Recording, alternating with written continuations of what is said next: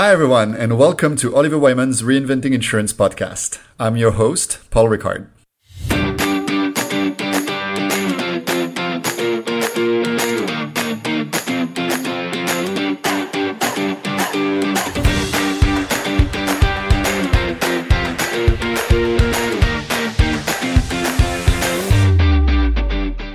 Hi, everyone, and welcome to the latest episode of the Reinventing Insurance podcast. I am your host, Paul Ricard, and I have the pleasure of welcoming Beth Costa, who's a partner at Oliver Wyman and leading our payments practice for the Americas. Welcome, Beth. Thank you, Paul. It's great to be here. I'm Beth Costa. I'm a partner in payments and financial services at Oliver Wyman, and I've been in payments for my entire career. I've been not only as a consultant, but also as an operator in the industry. And as an operator, have worked around the stakeholder group, 360-degree view of payments. So at a bank, at a merchant company, a technology company with a network. So I have had the opportunity to see payments from a number of different angles.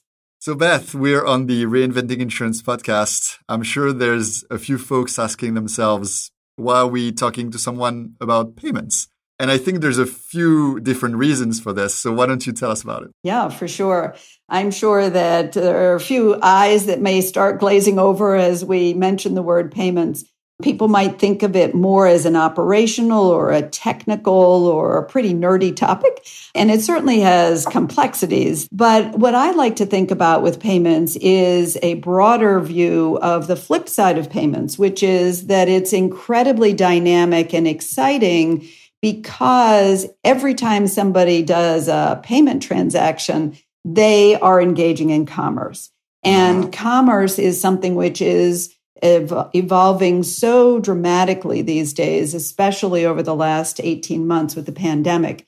Right. Every time a transaction is done, someone is buying something. Over the last 18 months, we have seen an acceleration into digital that it was unprecedented and probably sped up that shift by about 10 years.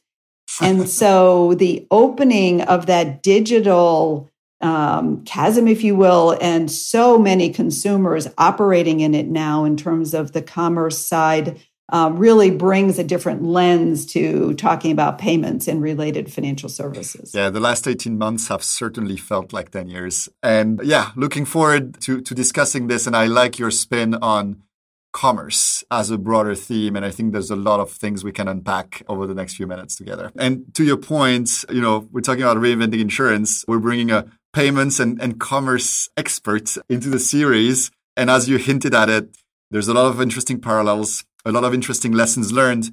And also, frankly, you're talking about nerdiness. I would say there's actually a lot of nerdiness in insurance too. And, a lot of insurtech, huge insurtech wave that's been coming up in the last few years, and a lot that is progressively changing. And so maybe starting there, would be interested in your view on, some of the big things that you've seen happening in the payments, in the commerce space. So at a high level, as you noted, the payments and commerce space, like the insurance space, is complex with many stakeholders, multiple business models being used in the market, many types of products and solutions, and different ways of coming at this complex space. There's a lot of regulations that govern behaviors and make for complexities in operations. And what we're seeing more and more in payments and also in insurance is that there are new innovators that have come into the market.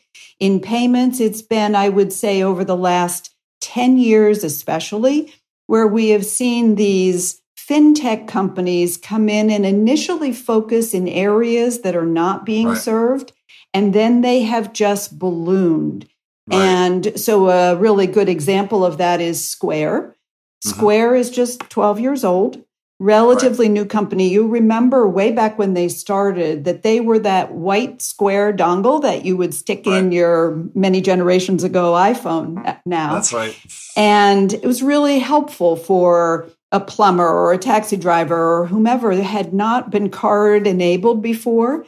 And now with that little dongle, and if you had a phone, You just swipe your card and voila, you are a card accepting seller, merchant, whoever you might be. Now they've grown into 12 years later, this amazing organization, huge organization that's over $100 billion in market cap and plethora of products. On this podcast, we talked a lot about, being customer first and starting from the customer needs and the customer demand back. Right. And this is a very good example that you just brought up. A company like Square has expanded its reach and its use cases beyond what it was usually doing. It seems like across financial services, right? We're really seeing a lot of that ecosystem of fintechs, insurtechs, right? And players that started with something very specific that was addressing a need and expanded from there. And frankly, in the insurtech space, we're seeing quite a bit of that as well, right? Where players will start, targeting a specific type of insurance or a specific need and expand from there. Will also expand across the value chain. So maybe interested in getting your broader reaction and your broader perspectives on this. For sure. And the fintechs, the new technology companies, they're innovating and changing the game. And why are they able to do that? A number of the companies that are in this space are not offering anything that different. Right? At the end of the day, they're enabling somebody to accept a payment, credit card, debit card, whatever, or they are giving a loan to a small business, or they are allowing a buyer to pay over a term, a certain time period. We have products for all of those things that have been provided by the traditional organizations. Maybe a bank, for example, already provides lending to a small business. A credit card allows you to spread payments over time. But what these startup companies have done is changed the game because they listened to what the customer was looking for, what the need was, and then they tapped into that and kept expanding. And we see that has been a recipe for success across the last, especially 10 years. In payments. And what we're now seeing is that those companies that had a foothold in payments, had a foothold in one particular area, are now setting their sights on super apps. So what have they done? A Klarna, for example, has taken their buy now, pay later product, which was a very specific fit for purpose spreading of payments over a number of, 4 payments or 18 months or whatever. And Klarna now, in their various additions to their suite of solutions, is seeking to be a super app. And a super app is sitting at the center of the customer's life, whether it's their financial life or their health life, or maybe it's even broader than just a single realm. And they want to sit there and be able to interface with their customer across these different spaces. And that's a different mental thought process, business model, approach to talking to the customers, use of data, all of those things come into that equation. And those companies that started with a different mindset have that flexibility to be able to grow. I want to double click on that super app idea that you're bringing up. It's really fascinating. And in a way, you can also go beyond payments and commerce and even financial services. And I was reading, for example, that in the last couple of years, as you can imagine, food delivery has become greater than ever. And, the Uber Eats versus DoorDash versus Grubhub are all competing with each other. And, what's interesting, for example, with an Uber, and I think you and I were talking about this a few weeks back, is, started with picking up people, offering different tiers, different types of services, speed, luxury, then shifted to delivery, and now is getting into grocery. And what's the next frontier? A question that I have for you is, how much space is there in financial services for these different super apps? And where are the incumbents at? The winners that we're seeing today are those organizations that have inserted themselves in the right places where the consumers are with the need. And this is often, we were talking about some of the traditional providers. The traditional providers, as I say, have all of these products, but they are coming to the consumer. I'm going to send you a co-brand credit card offer. And that's an individual kind of an interaction that is around a particular product that the bank, say, is offering. That's how they're structured. And they've got these particular silos. Instead, organizations that are interacting with the consumer more in the consumer's life, in the course of their day-to-day life, are not seeing it as a product-led thing, but as a consumer need-led. So if you think about, for example, insurance is a product that you could go to a customer and say, wouldn't you like to buy life insurance? Or wouldn't you like to buy, to a small business, wouldn't you like to buy property and casualty insurance, say? And often that's not top of mind for them, or they're not thinking about it. But if you are interacting with them in the course of an engagement in something else where that's a relevant part of that decision the consumer is making to buy something, like a trip from New York to Tokyo, would you like to spread that out over time there and perhaps ensure, if you decide to make a change in your trip, you ensure the price of the trip gets refunded? That's peace of mind. That's insurance, just like any other kind of insurance is, where it gets tacked on to something the consumer is already considering to buy. And you are able to integrate it more into a natural decision that the consumer is making. Yeah. And that's interesting, right? I'm going to lump together millennials and Gen Z, right? Which are populations that in insurance are not necessarily or rarely top of mind, right? I mean, this is not where, proportionally, the most affluent people are. This is not where the greatest awareness around insurance is, right? And so therefore, this tends to be a challenge. Is if you want to go after a population like this, in the spirit of meeting them where they're at, there is a need for insurers to transform essentially their definition of product, which is today and you see this in banking and in payments, product it's a regulated product, right? That is filed and regulated in 50 states, right? But here it's really exactly what you just mentioned, the experience, the embedding of the experience into a partner app or a partner website is part of where the insurer needs to experiment and test and introduce new solutions. And that requires the mindset change that we were talking about earlier. What else have you seen out there, players that have done it well, or any guidance you would have for insurance to make that leap to go after millennials and Gen Z and others? Yeah, for sure. And I would say that there is definitely a change in it's not a product. There's also a change that may be required in the perception around the company brand and also the interaction model. So there's kind of three areas there that we can learn from millennials and Gen Z. They are really redefining commerce as we know it. And insurance is something that is purchased. So I lump that into this commerce umbrella. And, millennials and Gen Zs, these are people under 35, made up 42% of the population last year. So it's a very big chunk. And they are aligning their purchasing decisions, their way of shopping, with values and convenience and digital interactions than ever before.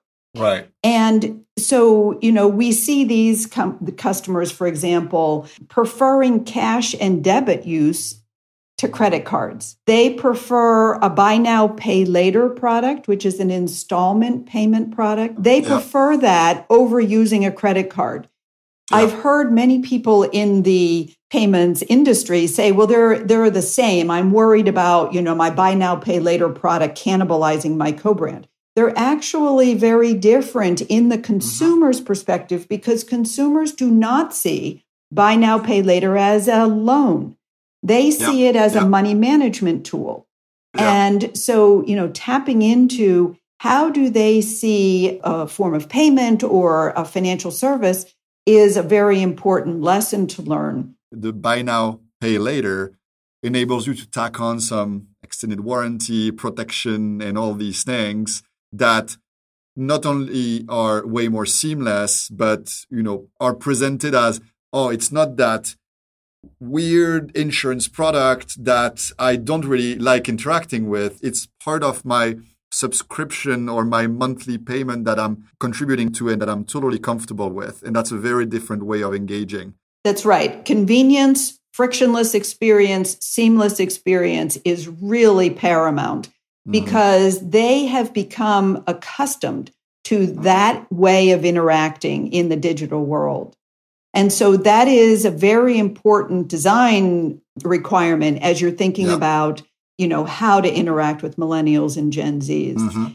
The other thing I would say as it relates to insurance specifically is the millennials and Gen Zs may not sit around all day talking about what kind of life insurance they want to buy or what kind of auto insurance they have. That may not be a topic they discuss a lot, but being safe is, being healthy is, caring for your family is actually something millennials do talk about, whether it's for their kids or their parents, they're on both sides. Even being able to return a purchase is a guarantee for peace of mind in commerce. So if you think about insurance in a different way, those topics are all areas where insurance can factor in one shape or another. And so thinking about the convenience, the values they have, the peace of mind, those are all elements of tapping into then that millennial group, which is a huge opportunity area for insurers. And I want to use this as a transition to another area you were talking about that's very interesting, which is small businesses. Yeah. And speaking of huge opportunities, that's a huge opportunity area as well. There is, as you noted, a wide variety of small businesses, organizations that are, 5 million in revenue, say, is a small business. But so is a seller or a maker on a marketplace. And we are seeing an increasing number of that lower end in size, small businesses, if you will, as people are thinking about, being a maker or being some kind of, entering into the gig economy in some way. And those are typically companies that are underinsured and have unique needs. And they are not going to have a finance department or somebody on their staff that's going to go research this for them.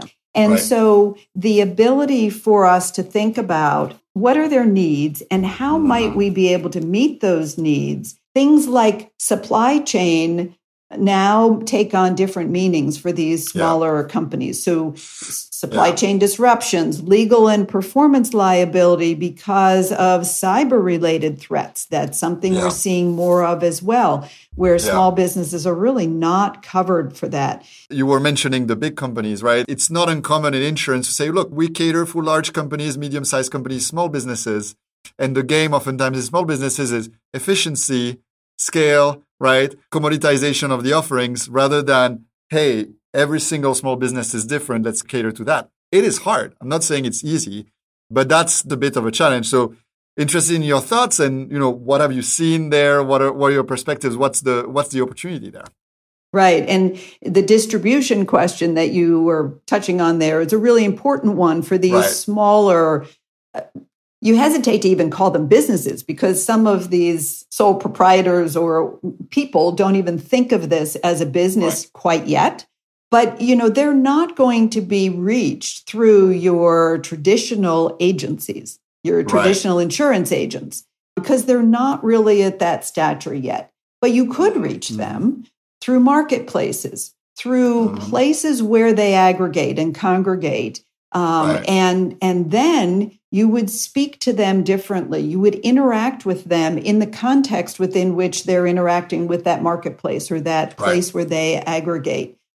And so, even the way you, as an insurance company, a larger insurance company, you've got an agency network, but is there another network that you should be thinking about cultivating where you can reach some of these people, like you say, they're individuals, and help them and be a partner with them should something go wrong? can you be my partner in each of those situations? That peace of mind, that I will rely on you to help be my, have your arms around me, in an increasingly digital world where you do not see your customer, Right. as a seller, if you will, that is very appreciated. If we think beyond insurance, have you seen instances where players have gone after this small business or micro business segment and done well at flipping that mindset and really having the small business back? Yes. And in fact, we don't even need to leave insurance for that example. I would maybe point to, say, Airbnb. One of the concerns that a host may have is, I don't want to put my house on the Airbnb site and have, unknown strangers living there doing who knows what. Right. I'm concerned they might wreck it, ruin it, cause some damage. And rather than go to the host and Airbnb saying, I'll sell you an insurance policy, instead, they have they didn't even call it insurance. They just called it host protection. What they've done is, with that protection, wrapped their arms around you and said, don't worry, if something should go wrong, we've got your back. We've got you covered. And that gives you peace of mind then to list your house. And so those types of changes in names, changes in interaction models, changes in points of purchase, and where in the conversation you bring some of that protection and peace of mind in is certainly, an example. The ability to demonstrate a sensitivity to whatever their situation might be at the moment is really critical. It's interesting because you're talking about buy now, pay later, for example. And it's fascinating how quickly some of these convenience features have quickly become ubiquitous on apps, right? I mean, you think about all the payments services, right, that are just one click and that's it. You don't need to enter your credit card anymore and all these things. You see the same thing in the buy now, pay later space, right? So to your point, convenience is really key. And it seems like if it's the right thing for the customer, very quickly it becomes adopted by every big player out there and it becomes a hit very quickly. As we have often fintechs creating a new experience for customers that they love. It started with Uber, no click. I get in the car, I go where I want to go, and I get out. I don't pay for that. I don't have that cab interaction in New York City as everyone's tooting their horn behind you to get out of the car. I don't have any of that. They created an experience that everybody loved. By doing that, they raised the bar for what is retail standard or what is the customer experience that everybody is starting to expect. And you gradually get there. And the time between, adoption then by the next merchant, they're all trying to get that no-click payment checkout experience, for example. So, the expectation of consumers is continuing to ratchet up. And that's why it's so important to have that seamless convenience, frictionless interaction, be there where the consumer is so that you're in the commerce flow, wherever, whenever they see something they might want to buy. That's all important and new versus how you thought about it, say, 10 or 15 years ago. And we talked about this quite a bit without necessarily calling it out this way, but embedded insurance is definitely the talk of the town. And ultimately, that's very much the combination of all the things we talked about, right? Meeting people where they're at, convenience, and certainly valuing the experience in your product as much as the actual product that's sitting behind this. And valuing the need that it is meeting. That's where you're able to price it. You price it based on the need that it is meeting, which, when you're solving that need, that pain point, that itch, whatever it is, you're then able to identify what's it worth to you to have this itch scratched or this pain relieved. And that's very different from perhaps a traditional way or the way a traditional provider would have thought about one of these products. One other thing I like to bring up is the risk aspect of all these things. And so, we love to talk about the fact that it's very important to de-risk your journey to these fast-paced breakthrough innovations. Can you tell me a bit about maybe how some of these players have tackled this, right? And what are some of the ways to go at it and de-risk that journey to innovation and to meeting customers where they're at? There are some hurdles which are solved with technology. There are other hurdles which are in place because of regulation that are not solvable with technology. But the way organizations in payments, for example, solve them is by outsourcing the piece that they don't want to do and keeping the piece that they do want to do. So in payments, for example, a piece that is regulated often has to do with the money movement aspect, access to the money, to the monetary system and moving money. And that's where banks have privileged access. And fintechs could apply for money transmitter licenses or a banking license, but most of them choose not to and choose to partner with a financial institution for that piece of money movement, say.